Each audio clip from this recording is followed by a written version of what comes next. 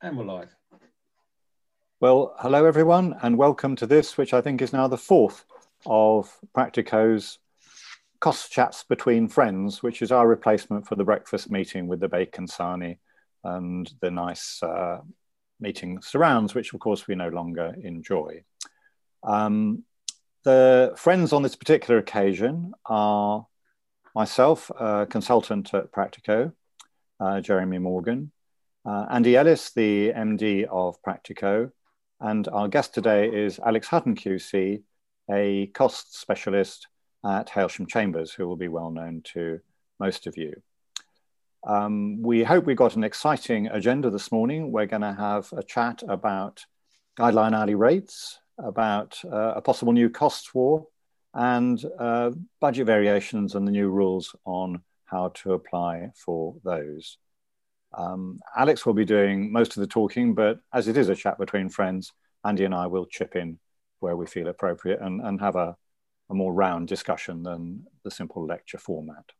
I wanted to ask though, as we are increasingly, it seems, in the grips of COVID, I wanted to ask Alex what impact he thought COVID had and would have in the medium and long term on cost practice and on his own practice as not just a cost practitioner, but also a clinical negligence practitioner. Yeah, thanks, Jeremy. I'm sorry we can't make up for the bacon sandwich, but we shall try and do our best.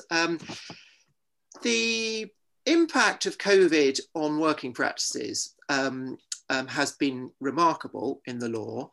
I mean, we, Hailsham Chambers, do various talks online, and our surveys during those talks suggested about over 90% of practitioners are working almost exclusively or exclusively at home.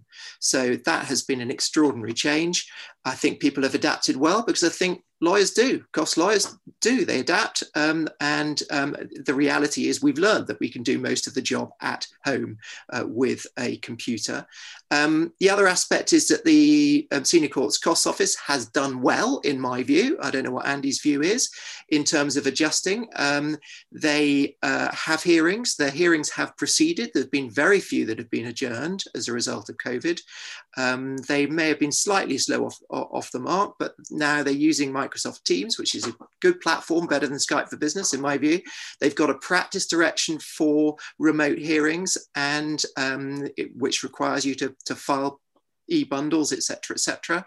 I think practitioners are learning, and I think the SCCO has learned. And I think generally my view is that they have done a good job, and the ship has been steady. In relation to the kind of sort of wider context, certainly I have seen absolutely no reduction in the amount of cost disputes that I'm involved in so far. I'd be interested to know what both you think about that. In terms of the commercial context, obviously, we're facing presumably a significant recession, and that's going to have impacts in terms of commercial litigation. There's been some suggestion that third-party funding, for instance, has actually, in a sense, come more to the fore as a result of COVID, because firstly, people are using third-party funders more and will do so more because they need to get funding. They can't fund the case themselves. Secondly, they might be chasing litigation, which was potentially out there, but they haven't bothered to chase, but they need the funds now, so they're going to start chasing litigation. And thirdly, of course, if you're on the other side of a claim that's brought by third-party funding, you may think that you're not going to get the money from the other side. You have to get it from the funder because money is tight. So third-party funders are perhaps more in the firing line in relation to that. Inevitably in recessions, and we've seen them before, the three of us have been around for a while, we've seen recessions. Certain types of litigation thrive in recessions. I mean, particularly obviously insolvency type of litigations. But it's worth bearing in mind, not all companies are suffering in this COVID crisis. Some companies have thrived, particularly the tech companies, obviously. Things like the housing market has not collapsed yet. Whether it will, we'll see. But collapse of housing market often results in a lot of litigation, but it hasn't collapsed. So it is a bit of a mixed picture out there. in terms of the impact medium long term. I think the reality is we'll all be working more from home. We'll all be doing hearings more from home. I hope that will continue because in many contexts it works. If you don't have to cross-examine witnesses, for instance, which often in the cost context you're not, it works. And so I think we'll all have to adjust to that, and I think we've already started that process. Well, what do you think, Andy? I agree with that. First of all, I'm very grateful that we seem to so far not have suffered a downturn in our business as a direct result of COVID. And we know there are so many sectors out there that where people's jobs and income is very insecure. So we count our blessings. I try to do that as often as I can, and hope it continues, because I think we're all probably aware that economically the worst is yet to come. And I remember, if we go back to the last biggest fallout from the GFC in 2008, whereas I think historically recessions tended to be quite good for litigation, then that one was so deep that people didn't even have the money to fight. So whilst it spawned a massive industry in terms of misbehaviour by banks and the like, and the type of sort of class actions and equivalent that could take place against them. This time round, as ever, ingenious lawyers, whose ingenuity we rely on because they feed us at the end of the day, will no doubt, spot the opportunities and the needs, and chase the checkbooks. And maybe it's the tech companies and the big that will have to put up defences to all types of actions, along with the obvious ones that Alex has already talked about. So it's not. I mean, I don't tend to crystal ball gaze too much because the people who give us work do that all the time. In terms of our own business, we were fortunate to the extent that we had a fair amount of remote working anyway.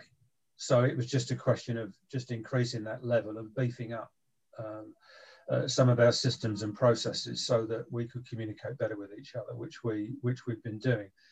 I think we're also fortunate that we've had the same team for a long time now, and I think it would be much more difficult to introduce new people into an existing team where we all know each other and our cultures is already set, and we haven't had to do that, and we've got no plans to do that. Interesting takes from two sides of the fence on these difficult times. I won't add anything from my side because I'm in Italy and the whole experience there has been completely different. But moving on to something that last happened when I was still in practice, it's as long ago as that. The last revision of guideline hourly rates was 2010, and as is well known, nothing has happened since then. We thought we'd like to talk a little bit about developments which are taking place in guideline hourly rates, which may not be everyone's bread and butter, particularly those who are more of a commercial bent.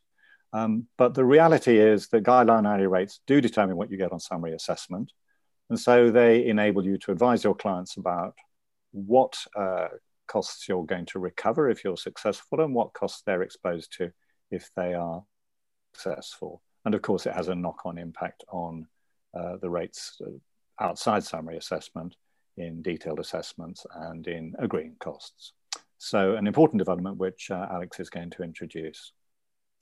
Thanks, Jeremy. Well, you and Andy will long remember battles about hourly rates. There used to be an attempt to apply some sort of science to it, to actually work out what it costs to run the business, and then to add a percentage on top for profit.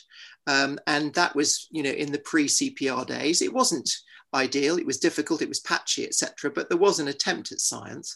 But then you had this strange concept that you would add, and you would have an A figure for the cost and the B figure, which would be your profit, percentage profit on top. And of course, that wasn't sort of great for clients to have this kind of strange hybrid thing. So the CPR, when it came in 1999, provided for rates, which were simply just a broad averages for their areas, guideline hourly rates, which no longer was made up of A plus B. They may have had some input in 1999 in terms of what it actually cost to do the work, but that quickly disappeared because the rates were simply just increased generally by RPI every year until 2010. So there it was. And then after 2010, they stopped updating it. The rates were somewhat contentious because it was said by firms who got bulk business, for instance, from insurers or the like, that actually you could do the work for a lot less than those rates and that those rates overstated matters. But there it was left in 2010. There was then a review that was ordered by the Master of the Rolls. Mr. Justice Foskett did a review in 2014 in which he tried to get some evidence base as to change the guideline hourly rates, which were stuck by then for 4 years. And he produced a report which suggested changes, but it was pretty thin stuff. And Lord Dyson, then Master of the Rolls, simply rejected it and said there's just not enough evidence base here. 2010 rates will continue to apply. And that's been the case since then. There have been murmurings about the fact that these are completely out of date. And in particular, Mrs. Justice O'Farrell, in a case called Open Operations and Invesco Fund Managers last year, said that the whole situation was unsatisfactory. She was actually carrying out a summary assessment where those rates are supposed to be at least the starting point on a summary assessment. She said, well, what use is 10-year-old guideline hourly rates to me? There's much debate and there's much difference in terms of judges as to how far they take them into account. I suspect the more savvy ones don't take a great deal of account of them, but the less savvy ones, they're a useful prop to use, albeit becoming less useful now that they're 10 years old. Anyways, really as a result, I think, of what Mrs. Justice O'Farrell said, the Civil Procedure Rules Committee set up a subcommittee in March of this year to look at guideline hourly rates and what's to be done.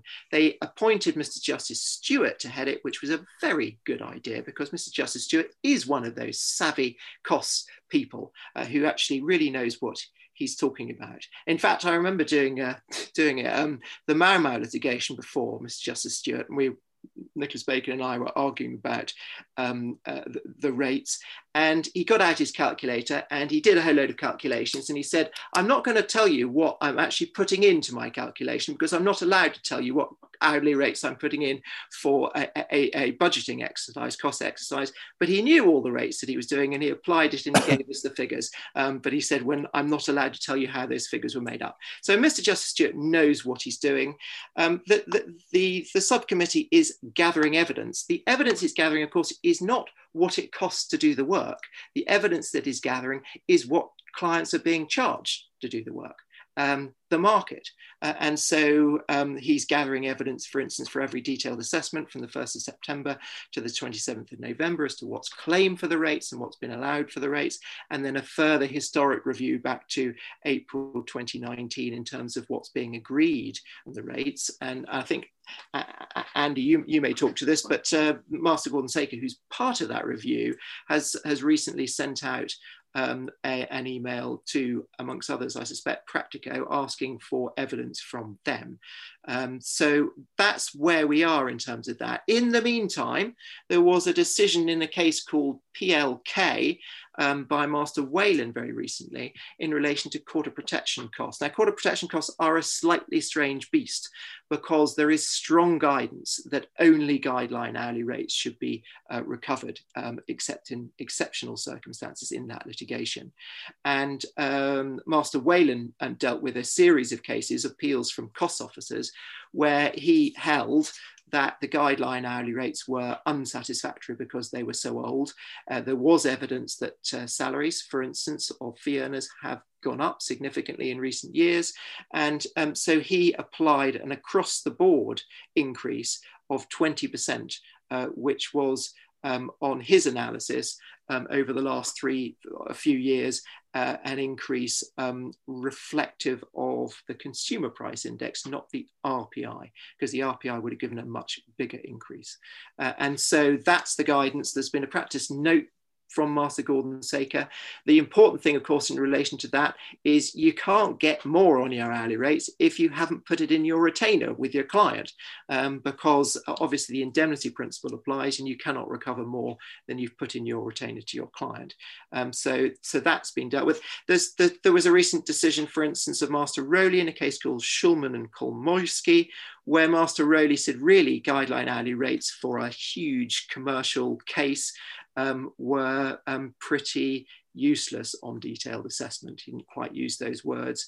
He allowed, for instance, rates up to £750 an hour, whereas the top guideline hourly rate for the city is still, and has been for 10 years, stuck at 409. Of course, that was a lot less than was claimed. It was over 1,000 was claimed. So, but he cast aside guideline hourly rates.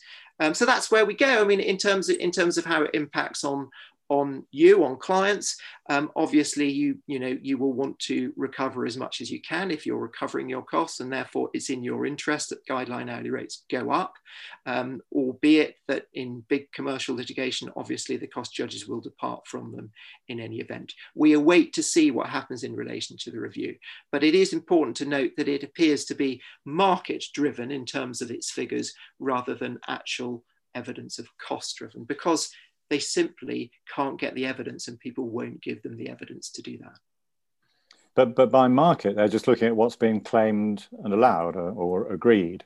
And so that in itself means that the new rates will be constrained by what's happened in the 10 years when there haven't been any increases in the guideline rates. It's a kind of self-perpetuating system, because obviously in lots of cases people will have been claiming lower rates than they otherwise would because guideline rates said so. So it's a difficult situation, isn't it? It is, and I completely agree. And what they make of the data, we'll have to see. But the data may be flawed in a number of respects. I mean, I think anticipating the issues that we would have supplying data, if we're representative of the independent cost sector as a whole, rather like litigation generally, the vast majority of cases settled before detailed assessment. Very good reason to come to us for data, because the obviously the SCC only know about decisions they've made on cases that they've adjudicated upon, and they need a wider pool of data. We know from all the cases that we've got as far as points of disputes and replies on what each side's position has been, but that very rarely, if ever, results in an agreement over a particular element. All it does is, each side then hunkers down and just puts their calculations in to come up with a new overall Part 36 offer, or all-inclusive, quarterback type offer. So you don't know. But the only things you know from cases that are settled is where certain rates may have been conceded. But I think I'm yet to have a situation I'm yet to see a situation on a reply where replies to points of dispute come in and say, all right then, we'll agree to that hourly rate. Even if you can infer that they have through a subsequent agreement, you can't be sure of it, because obviously it's part of the, there's the coefficient of time and rate. So I wonder, we could end up doing a heap of work that might not be of massive value to the people that are assimilating it, but we shall see. I mean, we obviously want to cooperate if we can, and if we can shed any light on it rather than just throwing lots of data at it that hasn't got any analysis behind it or context behind it, then we certainly will. Well, let's hope it's not rejected like it was in 2014, so that we have another 10 years while we've got absolutely inadequate evidence. But I mean, just as the march towards looking at market rather than cost, I completely agree with Alex. I think we've crossed the Rubicon on that now. And it was in the early days of people seeking to depart from guideline hourly rates in 2010, you tended to get anecdotal decisions that were saying, well, as far as I'm, we're in a recession. As far as I'm concerned, rates should be going down, if anything. And certainly there was a period when the market was certainly suppressing hourly rates rather than allowing some sort of rather clever legal inflation rate that went beyond everybody else's RPI or CPI. Which was, it is overdue. The only thing that continues to bug me is, and that door's closed now, is why you can't have some form of hourly rate argument on a budget hearing. No, I couldn't agree more. And I think, perhaps the most useful data would be obtained from the budgeting process that's been going on, because of course that happens in a substantial percentage of cases, whereas detailed assessment happens in an infinitesimally small percentage of cases. But apart from a few judges like Mr. Justice Warby, who's now Lord Justice Warby, who does set rates on a budgeting hearing, the clear guidance is not to do so in the practice direction. And so they, a bit like my example of Mr. Justice Stewart, even though he knew what rate he was applying, he said he thought that he wasn't allowed to tell us. So we don't have that information. He just blended it in with everything else to come to a decision. Yeah. But we've got, I remember at the outset of Newsgroup phone hacking budget hearings, there was a full-blown old-fashioned rate argument between Mr. Morgan QC, who was on the side of the claimants, and Nicholas Bacon QC, who was on the side of the defendants. And, it didn't take more than 3 hours. I'm joking. It didn't take more than 20 minutes before Mr. Justice Voss, as he then was. But because that litigation has been very long running, I can tell you that those budget rates that were set at the time have helped to narrow parameters in literally hundreds of cases that have followed on from that since. Now, I'm not suggesting that the world has stood still in that case since something like May 2012. It hasn't, but there's been pragmatic accommodations made so that rates are not a hugely hot topic on that case at the moment, even though lots of other cost issues remain to be. That's interesting. I was 45 when I saw that it was Mr. Justice Stewart who was in charge of this committee, because I think there will be a practical solution. His experience of cost goes back to the days when he was a circuit judge in Liverpool and Manchester, and he just delivered judgment after judgment on costs, and he really knew it very well. He had an understanding which most, even circuit judges, didn't have. So I think that's good news. And he's also recognised as being essentially fair. He's not thought of as a pro-claimant person or a pro-defendant person. He views it on the merits, and he's absolutely the right chap to do it. Yeah. Moving on then, technical thing, we'll have to see what happens with that, but I think we'll all agree it's good news in general that there is a revision process going on. Something that people may not be quite so happy about is the next topic we're going to talk about, which is there a new cost war starting up? Not inter parties like the last one, but more about solicitor and own client fees. I just looked before this call on the internet for various companies that are specializing in this field, and I came across checkmylegalfees.com, challengelegalfees.co.uk, complaintaboutsolicitors.co.uk. It seems to be a whole new industry, and of course it's got plenty of material to work on with the complexities and technicalities of the Solicitors Act. What do you say about that, Alex?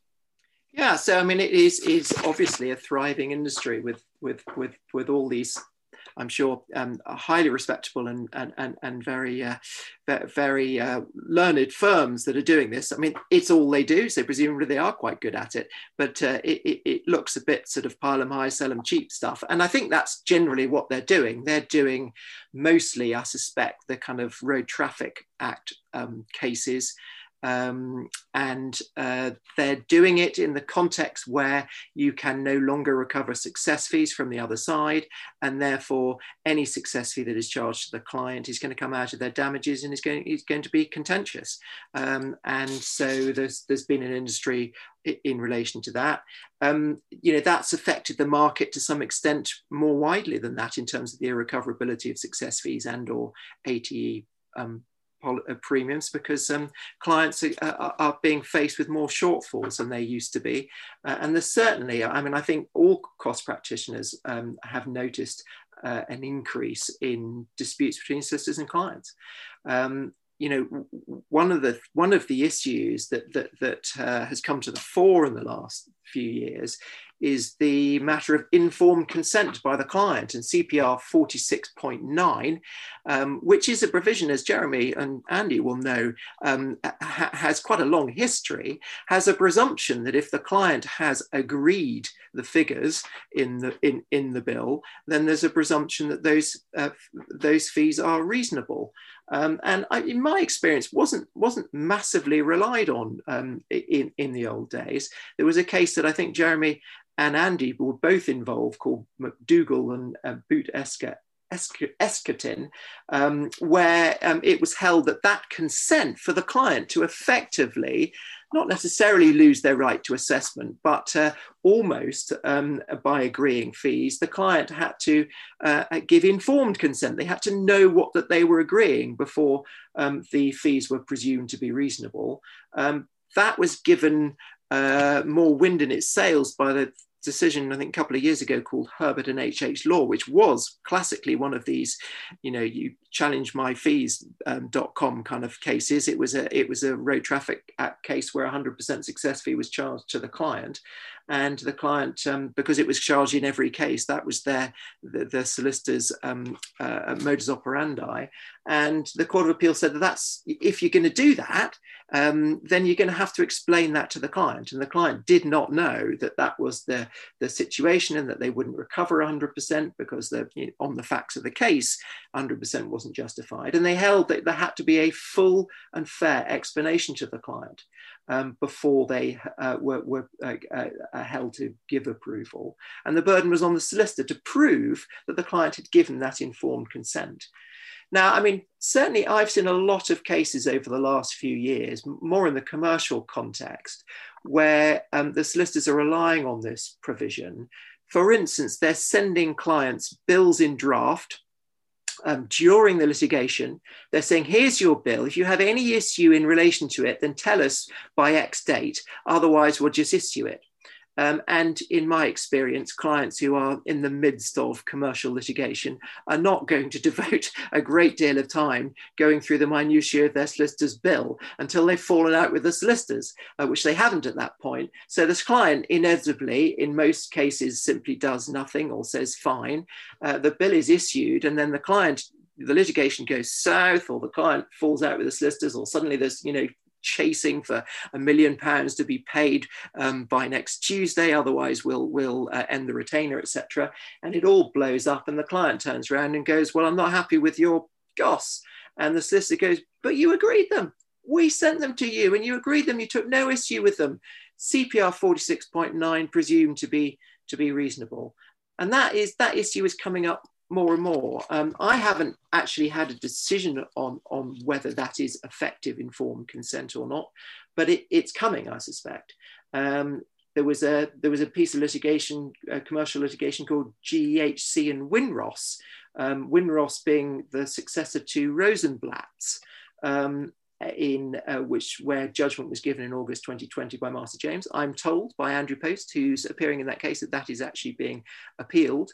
But one of the decisions that Master James gave was where Rosenblatt solicitors had not served a notice of funding on the other side. This was a pre-LASPO CFA, so they were entitled to recover the success fee, you'd obviously have to give the notice to the other side that you're on such an arrangement. They didn't. The success fee was therefore disallowed against the other side because the other side hadn't had notice. But on the solicitor-owned client assessment, Rosenblatts sought to claim it against the client on the basis that the client had given their consent to not serving a notice of funding, because there was a tactical choice that serving a notice of funding telling the other side you're on a CFA might look weak, and the other side might smell a rat and think, oh, right, if they're on a CFA, they're in trouble. Perhaps unsurprisingly, that argument was rejected by Master James, who held that the client had not given their informed consent. But they would have to have been told on that basis, look, if we don't serve this notice, it means that you're unlikely to recover the success fee for the period when you haven't served the notice. Are you happy with that? And that would constitute, in principle, informed consent. Master James held there wasn't such informed consent there. And a case that I've been involved in, and in fact, Practico have been involved in, although we're on opposite sides, so I have to be careful what I say, Mr. HTV and Archerfield, which arose out of litigation between Mr. HTV and ITV2, where Archerfield had been their solicitors, and then at the end of it, there was a fallout between them. Archerfield had provided, I think it's fair to say, although Andy will say otherwise, very little cost information at all to the client, and the client challenged the fees. But Archerfield's argument was that actually we recovered all your liability for costs from ITV2. And therefore, we didn't need to give you all this information to give you informed consent, because in effect, you've recovered everything, you have to pay nothing. And that, it was an issue on the facts as to whether he did in fact recover all his costs. But on that basis, Master MacLeod felt that there was no need to give informed consent. In effect, he'd given informed consent by his recovery of all of it from the other side, and there being no shortfall. So, I mean, that's certainly a hot topic in my experience in relation to informed consent. I think we've got some other things to talk about solicitor-client challenges. Yeah, I mean, shall I come on to those, or would you anyone like to come back on any of those issues first? I'm not going to say anything about Mr. HTV. Thought you might say that. Somebody said, you know, I bloody could though. But exactly. But no, I mean, there's the only thing I'd say is that I think there's always been potential for people to get tied up in a knot over this chicken and egg argument of what should you do first. You know, should you be settling inter partes costs before you've had a solicitor-client assessment, or is there a stopple point about that when the client has not put anything in the way of a deal that clearly involves payment of the contribution to inter partes costs, and a substantial contribution, I think, in that case, from the other side. But as I say, I'm not going to get hooked into that one, because that way lies problems.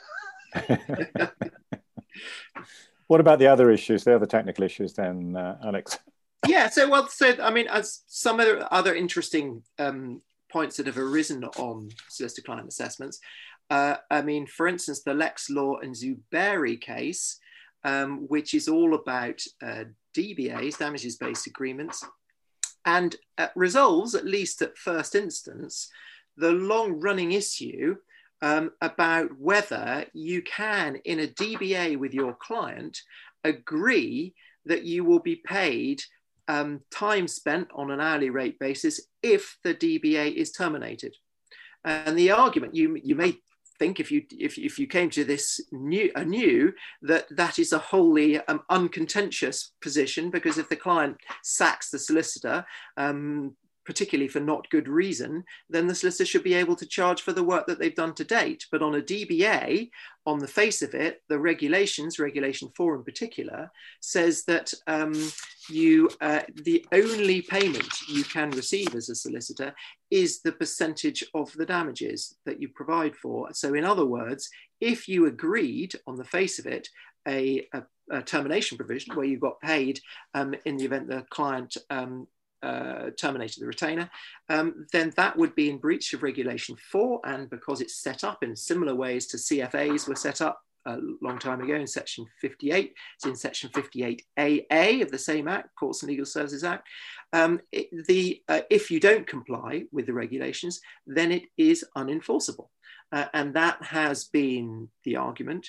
It was an argument that I had in a case called Harlequin, where I was opposed not only by Ben Williams, who I'm sure will be familiar to many, if not all of you, but also Nick Bacon. They both were against me. Nick Bacon for the Bar Council, where I was taking the very unattractive point that both counsel and solicitors who'd agreed a DBA together, unusually in commercial litigation, had a termination provision that says if the client terminates, then we get paid hours spent on an hourly rate basis rather than just our percentage. So you could get paid in the event of termination. I argued that that was unlawful, unenforceable, and you couldn't recover anything from it. We argued it for I think 3 days in front of a chancery judge. He reserved judgment, and then we settled it. So we didn't know what the answer was. Well, it was the same argument went forward to a decision in Lex Law. The same argument was this is a termination provision which is in breach of the arrangements. You can only get your percentage. That's all you're entitled to, your contingency fee, and bad luck if the client terminates. That's just the way the regulations are. And the judge in that case rejected that argument and found that it was an enforceable agreement. His Honour Judge Parfitt, who was sitting as a High Court judge in the business and property courts, held that the whole context of DBAs were contrary to that interpretation. They were introduced to provide a new form of access to justice. It would be, frankly, contrary to that purpose to have such an unworkable provision as not being allowed to be paid in the event of termination. And so he held that Regulation 4 should be interpreted that the payment, that's the only thing that you're allowed to be paid, that only applies if you win. If you lose, that provision doesn't apply. So if you win, you're only entitled to your percentage payment. You're not entitled to anything else. Disbursements obviously separately, but the solicitors are only entitled to their percentage payments. But if you lose, you can get anything you like that's been agreed with the client. On the face of it, that is a decision which, as far as I can see, would allow for hybrid DBAs. In other words, that it's not just a termination provision. If you lose the case, you can get paid on an hourly rate basis. And if you win the case, you can get a percentage, which of course is not what the government's intention is. The government said on a number of occasions that it doesn't favour hybrid DBAs, but on the face of His Honour Judge Parfitt's decision, hybrid DBAs would appear to be lawful and enforceable, though you're still quite brave if you do it on a straightforward hybrid DBA, because it is only a first instance decision. As far as I know, it hasn't been appealed, but it was only in July. So I don't know. I haven't spoken. I don't know either. They're not cost counsel involved. So I don't know whether it's been appealed. But it's still pretty bold to make such an arrangement. There are, of course, possible ways around it in terms of the harbour litigation model about how you do these things. It's not necessarily the case that you can't get paid at all, but if you lose, but certainly on the face of the DBA regulations, you're still at some risk if you make such arrangements in your DBA that I get paid my percentage if I win, but if I lose, I get paid hours spent in hourly rates. I was going to say it's not enough, is it, to turn the corner for DBAs? I mean, you would, as you say, be pretty rich, pretty bold to invest in the case substantially in the hope that that decision gets upheld on appeal. I think that's absolutely right. I wouldn't advise clients to do it, to be honest, at the moment. No. And there's an interesting thing in the regulations where in relation to employment DBAs, there's an express provision which enables that to happen. And, you know, a straight constructionist lawyer sitting in the Court of Appeal will probably look and say, well, it's clear what's meant here. If it's an employment case, you've got one set of rules, and in a non-employment case, you've got another. Absolutely. And His Honour Judge Parfitt used the employment rules as some support for his decision. But I agree with you. They're actually, in my view, rather contrary to his decision, because they've provided for it there, but they haven't provided it in non-employment cases. I think we're all agreed that at least something like the result in this case is the right result. It's clearly the best result. And the question of whether it can be achieved without a rule change. Absolutely. It's miles away from supporting a cake and eat it type arrangement, which is what the powers that be were looking to avoid. It's nowhere near that, is it? No, and the review by Rachel Mulheron and Nick Bacon, which is very helpful in terms of trying to amend the DBA regulations to make them actually workable in practice. It may have been affected, of course, by COVID, like everything, but I don't detect that there's active enthusiasm on the part of the Ministry of Justice to implement that. I could be wrong. I don't have, any ear to what's going on, but not much has been heard in relation to that review, which was obviously a very helpful and sensible review. Yeah, absolutely. Moving on then to the last topic we're going to talk about, which is the rather technical topic of precedent T and budget variations, but clearly an important one to all sorts of practitioners because it does affect the way in which you apply for a variation of a budget and the costs which can be included within the scope of that variation.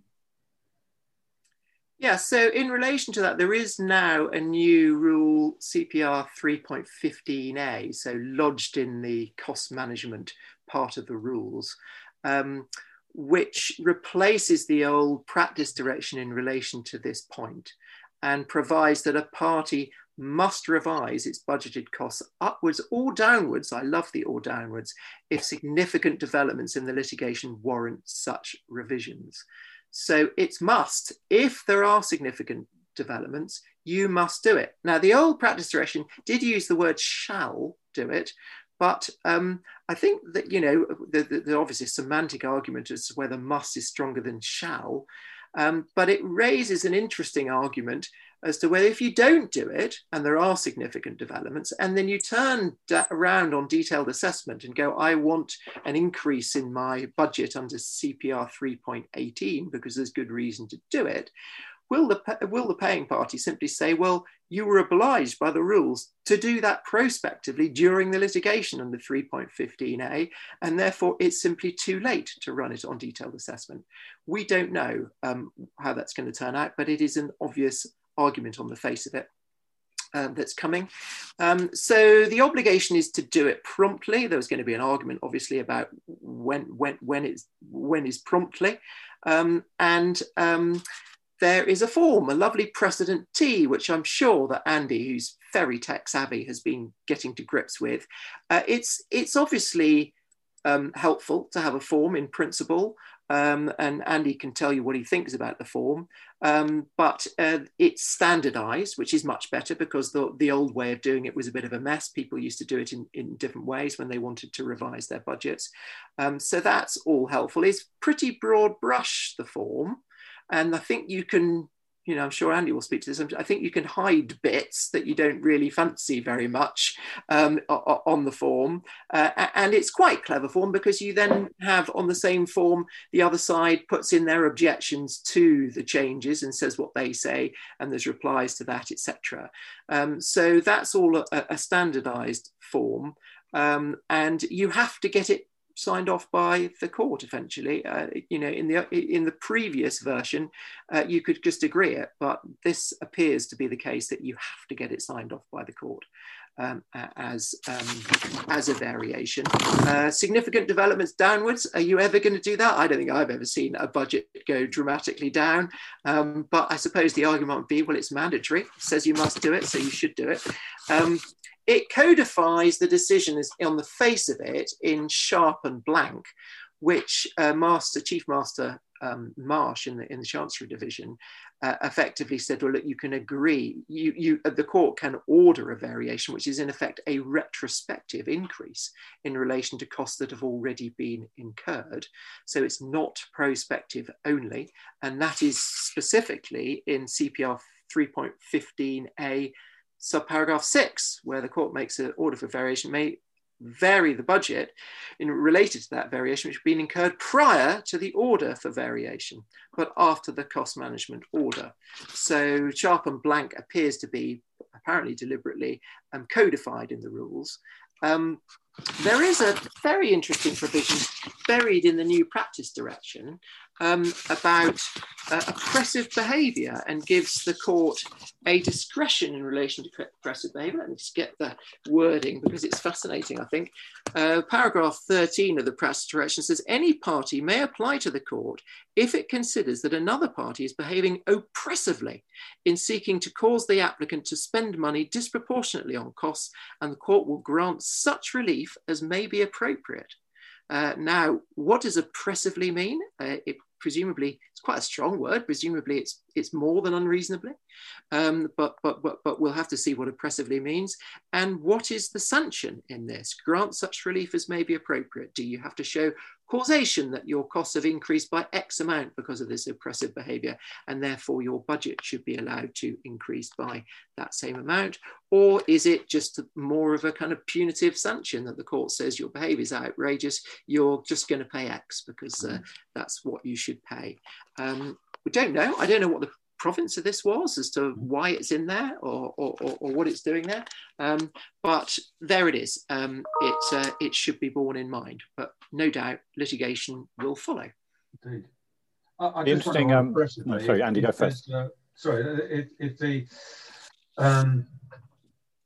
If disproportionate is so well understood, why not use that instead of oppressive? Yeah. It seems to me, I don't see why you should really have to get into conduct arguments about that. I mean, does oppressive mean that if there's a David and Goliath situation, that only Goliath can be oppressive, or can David be oppressive even though he's a little chap against the big corporation? Exactly. David sometimes can be oppressive if David is funded. Absolutely. Yeah. Or just put in or exactly. The other thing you might have is just two different approaches. You might have a really nerdy solicitor on one side or team on one side saying, oh, the costs have gone up a bit, we better put in for a variation because the rules say we must. Yeah. And someone on the other side is pretty laid back and says, oh, well, really not worth bothering with this one. And I'm being oppressed if it happens repeatedly. I think the large sections of the profession believe they're being oppressed by the budgeting regime, full stop. And the other side all the time. Exactly. Yeah, precisely. Yeah, I must admit I was rather late to the realisation that this was sharp and blank brought into the rules by a sleight of hand. And my only thing about precedent T is that I believe that they've missed an opportunity to require parties to put in relevant information, which wouldn't have made the form more burdensome, which is to explicitly report how much of the previous agreed or approved budget has been spent so far, so that you know how much has already been spent, plus how much extra needs to be spent. Now, I would have thought that was material information that the court would want. I thought the court would value and that would help to guide a decision. But it can be... they should have got you to do the form, Andy. They should have got you to do it.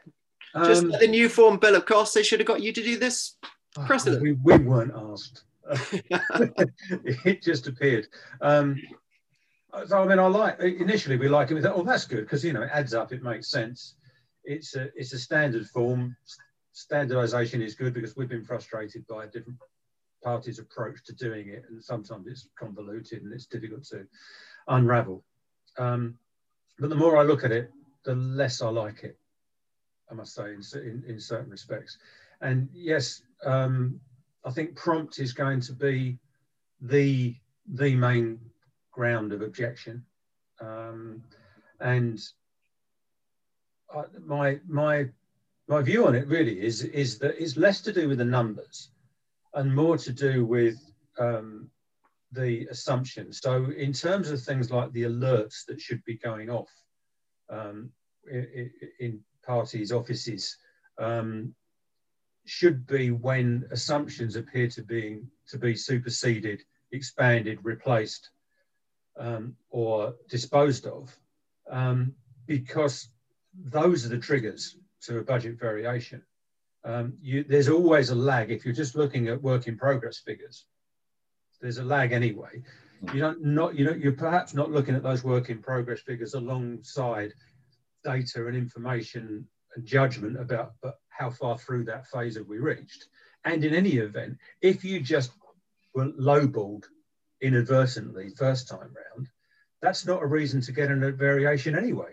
The decisions have always been clear about that. It's always been about a change in material circumstances that have led to it. So I think it's been a long time getting to the nub of the issues about cost budgeting, if cost budgeting is going to work properly, which is to have a fully functioning variation procedure that is understood by people, is not too burdensome. Now, I think this is in some respects too woolly and in other respects too burdensome, so it hasn't reached the sweet spot or anything like it yet. Does re-emphasize, though, of course, just the fundamental point that you must keep tabs on the budget and how you're doing compared to the budget. I mean, it's something we knew already, but now it's in the rules and there's a must attached to it.